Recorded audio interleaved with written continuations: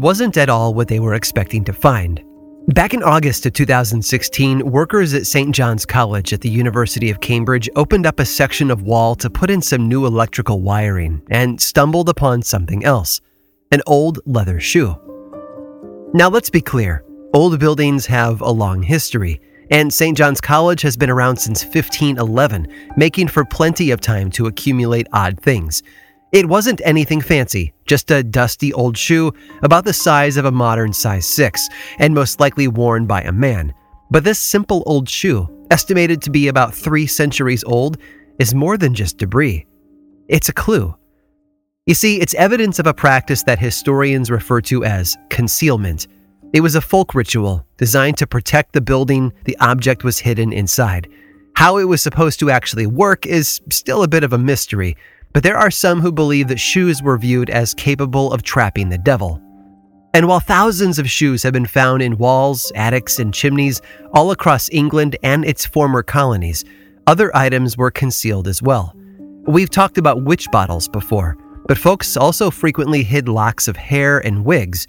It was believed that fairies or witches who might try to enter a home through the chimney would spot the hair, believe it was a real person standing guard, and run away.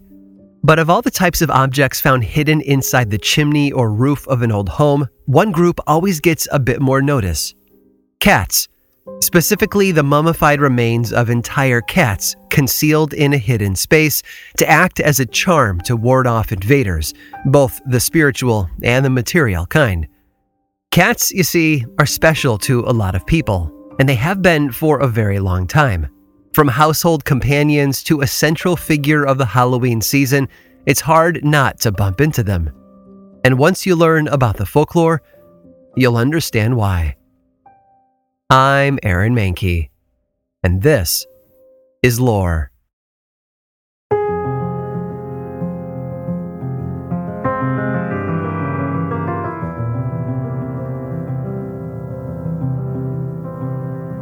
Ask any mythology or folklore fan about cats, and they'll almost always make a common mistake. Most people will definitively state that the ancient Egyptians worshipped cats, which, you might be surprised to learn, is wrong. The ancient Egyptians had an entire pantheon of deities, some of which had animal-like features. A head of a jackal, head of a falcon, that sort of thing. And one of their gods was Bast, or Bastet, who was often depicted with the head of a cat. But the Egyptians didn't worship cats. They simply recognized that cats had a strong resemblance to Bast and considered them special because of that. Is that nitpicky? Perhaps. But it'll make you popular at parties too, I'm sure. Bast had a number of different names. Lady of the East and Goddess of the Rising Sun were two. Also, Goddess of the Moon. They even called her the Sacred and All-Seeing Eye, which I assume is a reference to that annoying thing cats do when they walk away and lift their tails, but I could be wrong. Now, one other place in Egyptian culture that cats made an appearance was in the home, partly because they were helpful at killing pests, like rodents, snakes, and scorpions, and partly because they were a living, breathing reminder of Bast, who was the goddess of health. Having cats around was thought to increase the health in the home. And they were so revered that whenever a cat died, they would be mummified, placed in a small coffin, and buried. Then the folks who lived in that home would celebrate their cat, often shaving their eyebrows as a sign of mourning, a period that would only end once their eyebrows had grown back. Some cat mummies, however, were manufactured on purpose. They were prepared by various priests, available for purchase as a talisman and offering to Bast. In fact, some temples had mass tombs that they used to house all the mummified animals brought to them. And friend, let me tell you, this was a big industry. Experts believe upwards of 70 million of these animal mummies were made and sold. But of course, ancient Egypt didn't have a monopoly on cats. In fact, they were featured heavily in quite a few other cultures around the world, too. The Babylonians considered them sacred as well, thanks to their resemblance to Nergal, the god of death and war, who was often depicted in the form of a lion. Nearby in India, it was the tiger that was revered for its connection to Parvati, the goddess of power, motherhood, and balance. And centuries ago, the Scandinavian people loved and protected a breed of feline they called the skogkat, known today as the Norwegian forest cat. Why? Because the goddess Freya was said to have a chariot that was pulled by cats. In the folklore of the Ojibwa people of North America, there's even a creature known as the Mishipeshu. It's commonly known as the lake panther and is said to resemble a giant cat with scales and horns of pure copper. And among Buddhist practitioners of Siam long ago, there was a particular sect that believed those who lived a good enough life, the holiest and the best of the best, would be rewarded with the ultimate prize. Their soul would be placed inside, you guessed it, a cat. It's honestly amazing just how many cultures and religions around the world have held them in high regard. They've been a protector of the living, a companion to the dead, and a symbol of fierce power. It's almost too easy to take it all for granted and just assume everyone is on good terms with our feline friends. But the truth is, much of what we believe and discuss about cats falls into an entirely different camp, because throughout history, there have been stories and superstitions that paint them in a darker light. Tales that have endured for centuries, altering the way we view these animals. But be warned, while these stories are incredibly fascinating, you may never look at cats the same way again.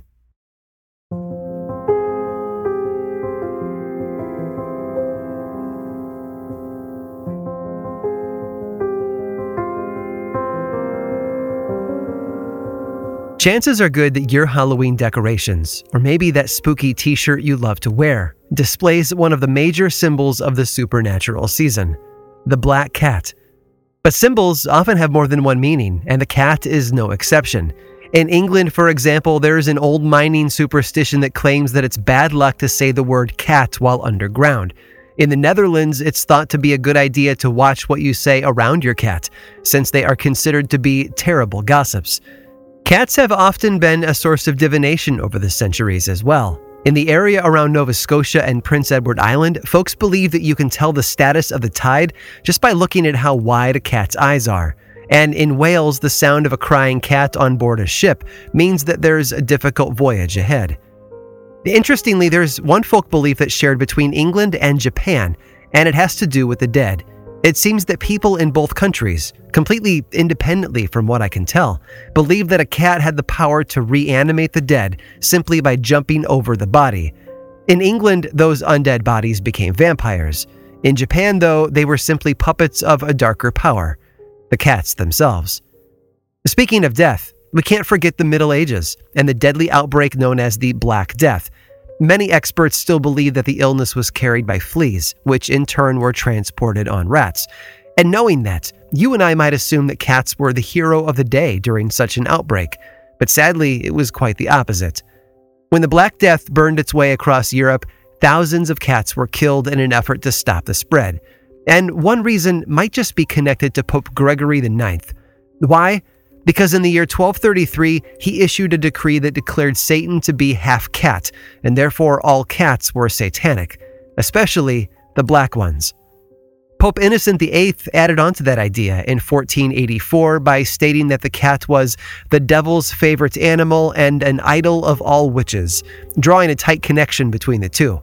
It's unclear how many cats were killed as a result, but the folk beliefs that still exist today serve as a reminder for how long superstitions can stick around. One more general bit of folklore concerning cats. It seems that for a very long time, people have believed that cats have the power to steal a baby's breath, and there are a lot of different explanations for why and for how it works. But at the root, some scholars believe it can all be traced back to the Renaissance idea that our soul is attached to our lips. This folklore first appeared in print in 1608, and within 2 centuries there were court cases blaming infant death on cats in the home. How? Well, some thought that the cats were drawn to the baby's lips by the smell of milk, and then inadvertently licked the soul away. Others felt it was more intentional, an attack by the cats on innocent children. And this led to a more generalized folklore about how people shouldn't let their cats sleep near their infants, lest the animal put the baby at risk. But cats have always been a common household pet, and however tragic it may be, sometimes infants die. And you know how good people are at connecting the dots between two things they feel must be related, even when they really aren't. Speaking of cats and babies, we can't forget that wonderful branch of folklore known as maternal impression. the belief that a pregnant woman's experiences might impress themselves upon the child she would raise. And in England, it was believed that simply picking up a cat might cause the baby to be born with cat-like facial features. And look, I get it. People long ago held some pretty unusual beliefs. The amount of supernatural influence and power that they attributed to the common house cat was practically at blockbuster superhero movie levels, and we do have to wonder just how committed most of those people were to those beliefs. But what's clear is that a good number of people did accept it all as the gospel truth, and we know that because of at least one story they left behind. A story that spread fear across an entire country.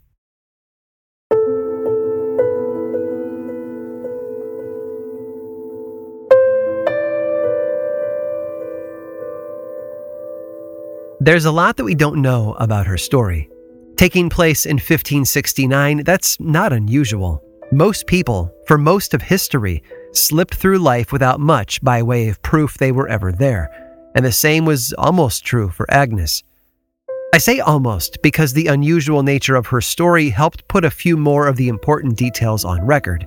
As far as historians can tell, she was born around 1542, making her roughly 27 when her life took an unusual turn.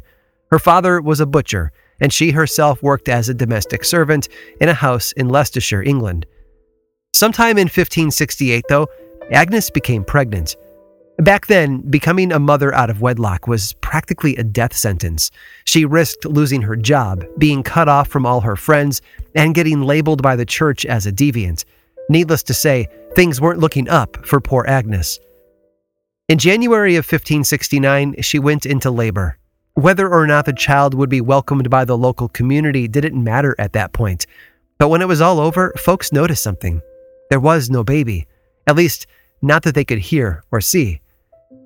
Now, for a woman in the position Agnes found herself in, that was a problem, because people would start whispering that she had killed the infant herself to escape the stigma of motherhood outside of marriage.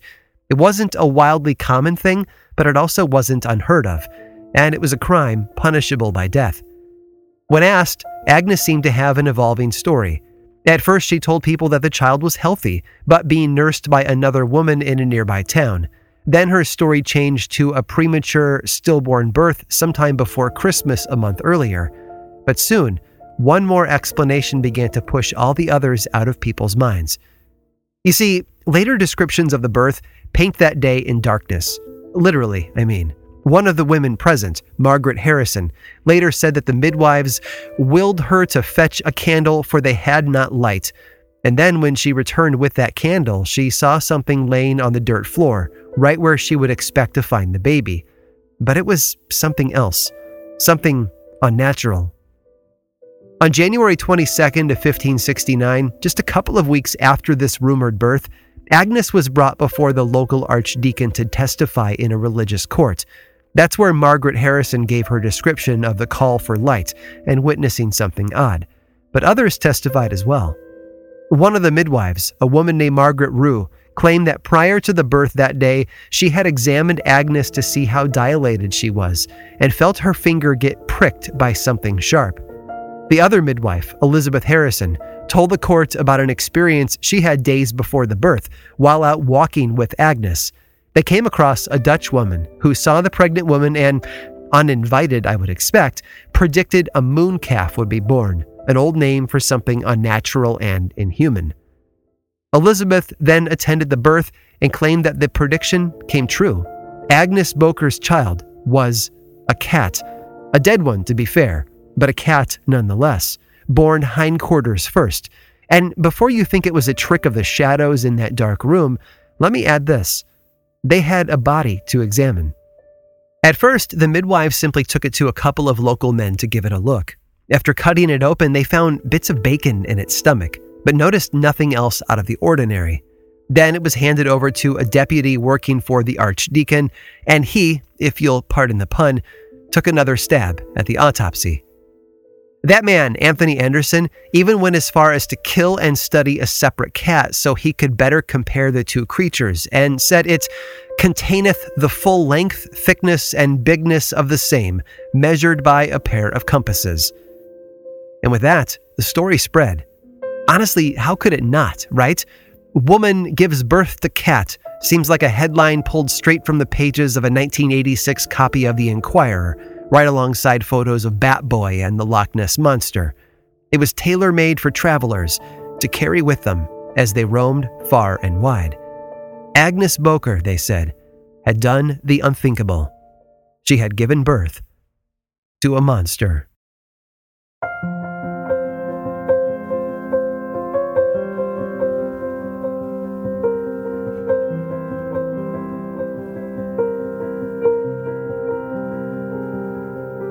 From the ancient world to the modern home, cats have always had a place alongside us. And it's easy to understand why, given how important they were for protecting our ancestors, as well as the comfort and support many folks today receive from them.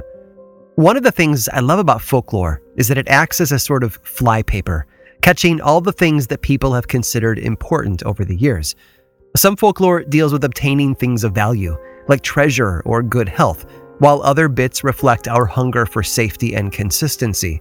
The fact that cats feature so heavily in global folklore is proof that they are, and always have been, an important part of human culture. For Agnes Boker, though, it seems cats were, at the very least, a scapegoat. To give birth and then stand before a church tribunal and claim that the baby had been a cat made for an entertaining and even horrifying revelation. So I hope you can see why the archdeacon needed to look into the matter. On the secular side, though, the authorities also needed reassurances. You see, assuming the cat story was just a curious tale, they still needed to determine the true events. Because if a human baby had been born, where had it gone? And if the answer was infanticide, Agnes Boker was on thin ice. On February 18th of 1569, about 3 weeks after her religious trial, the Earl of Huntingdon held his own as a representative of the crown. Even the Secretary of State for Queen Elizabeth I, a guy named Edmund Grindle, got involved. And remember, they weren't looking for more stories of supernatural offspring. No, they needed firm evidence that a crime had or had not been committed. In the end, though, no one could prove that Agnes had killed her own baby. But the role of the cat seems to have been figured out. It turns out about a week before she gave birth, Agnes had asked her neighbor if she could borrow the lady's cat, but was told no. It went missing anyway, perhaps lured into Agnes's home with a bit of bacon. Edmund Grindle himself made a statement about the supernatural accusations, stating that, "For the monster it appeareth plainly to be a counterfeit matter, but yet we cannot extort confessions of the manner of doings." In other words, they spotted the lie, but failed to uncover the truth. Looking back on the story, it's an unusual and bizarre collision between fact and fiction. Agnes found herself in a difficult position, and whatever the true outcome was going to be, history had taught her that there was a chance people might believe an outlandish story, as long as that story had enough folklore to back it up. And while it didn't work, it does serve as a reminder of just how easily the public can be swayed by a rumor and a little bit of fear-mongering, both then and even now. We want to believe in unusual connections, and I think it's fair to say that people will never give up looking for them. Because just like cats, folklore has 9 lives.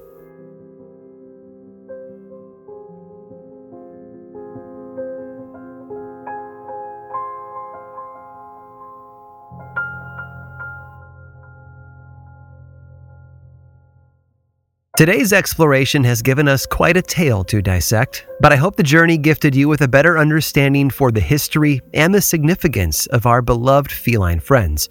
But if you think you've heard all there is to know about cats throughout folklore, you'll be delighted to know that we've got one more treat to share with you. Stick around through this brief sponsor break to hear all about it.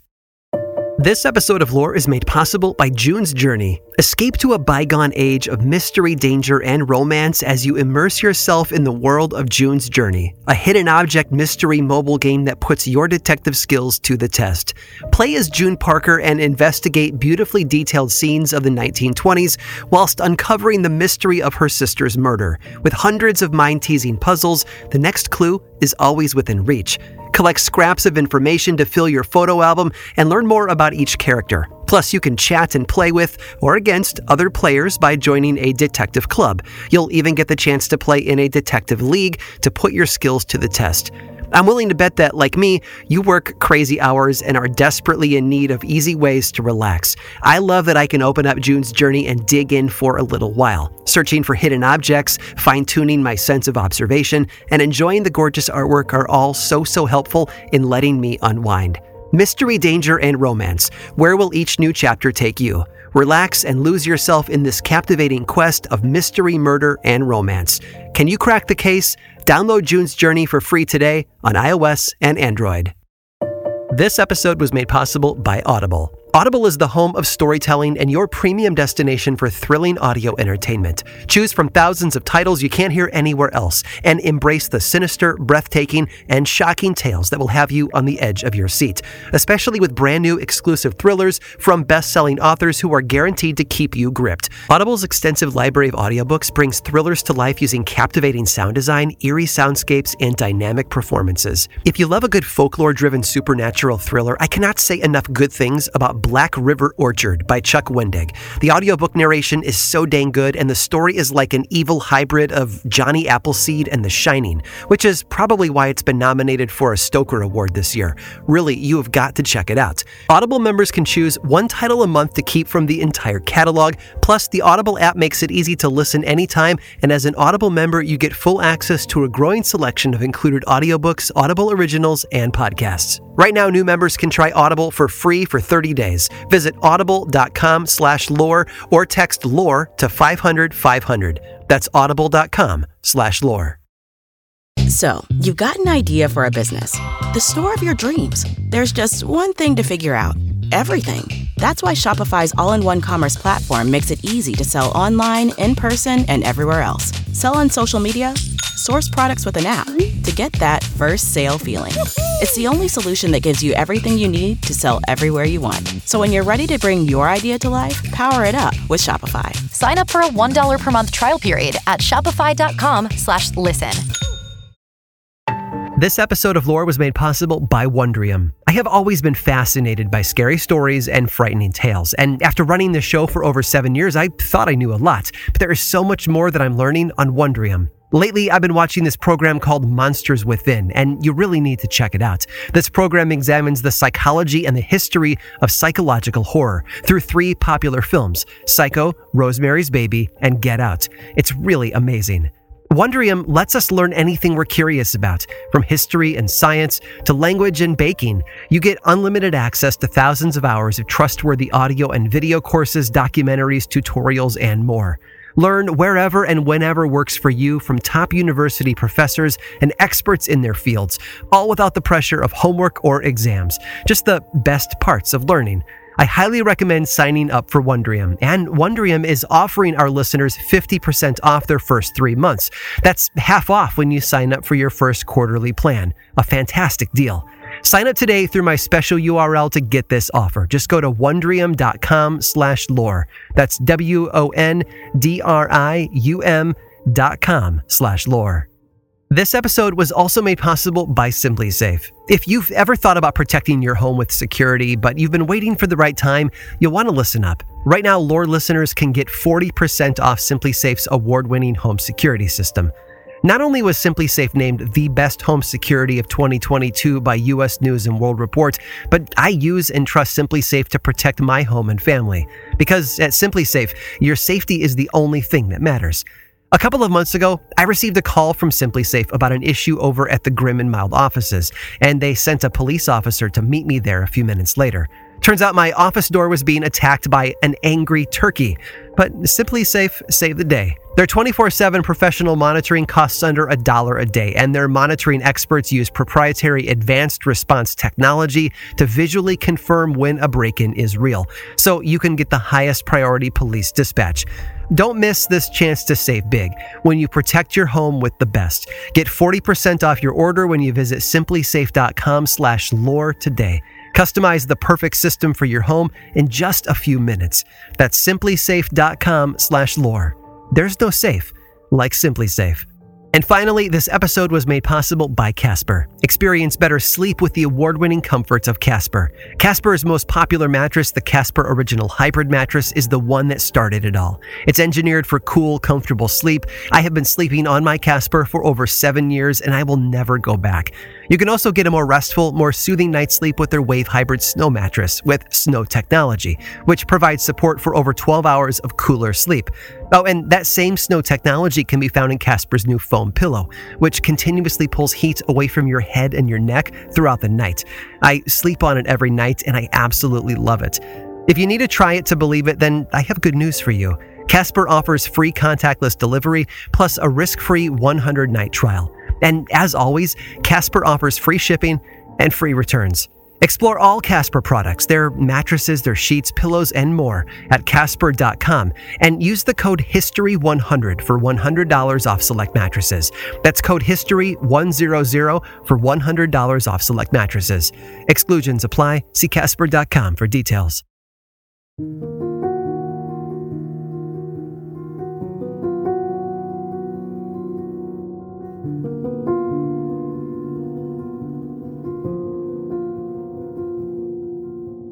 As I mentioned earlier, cats are found everywhere around the world. Whether characters of fiction or footnotes in history, just about everywhere you look, there's a cat to be found.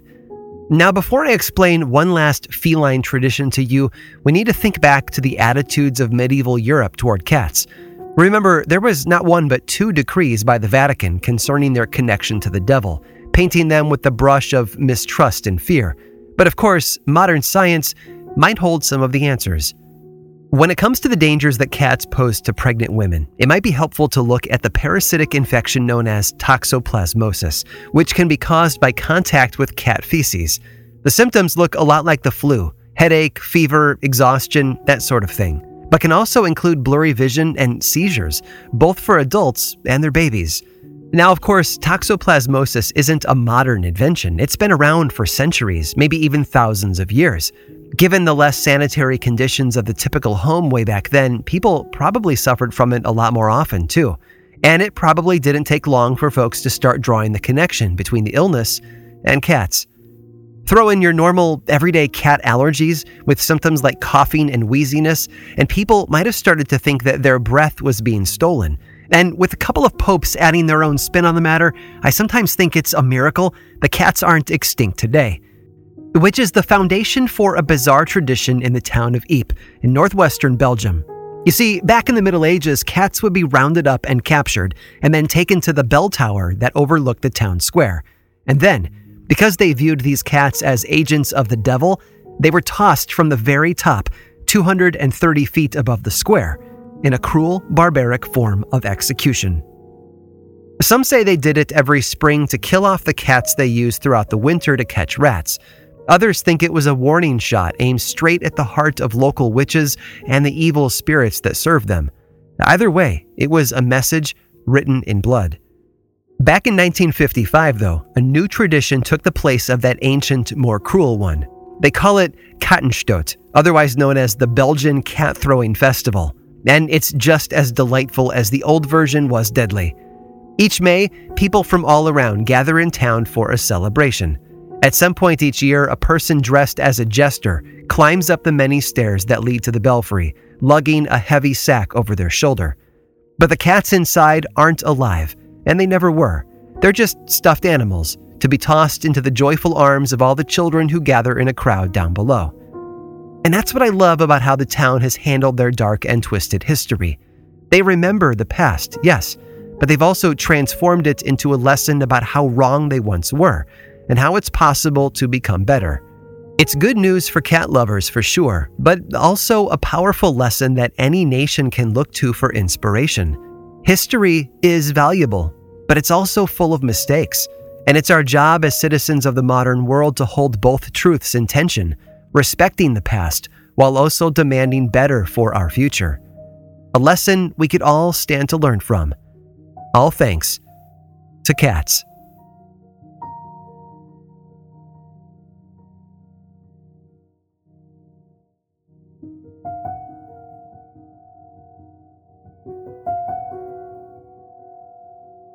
This episode of Lore was written and produced by me, Aaron Mahnke, with research by Jenna Rose Nethercott and music by Chad Lawson. Lore is much more than just a podcast. There's a book series available in bookstores and online, and 2 seasons of the television show on Amazon Prime Video. Check them both out if you want more lore in your life. I also make and executive produce a whole bunch of other podcasts, all of which I think you'd enjoy. My production company, Grim and Mild, specializes in shows that sit at the intersection of the dark and the historical. You can learn more about all of those shows and everything else going on over in one central place, grimandmild.com. And you can also follow this show on Twitter, Facebook, and Instagram. Just search for Lore Podcast, all one word, and then click that follow button. And when you do, say hi. I like it when people say hi. And as always, thanks for listening.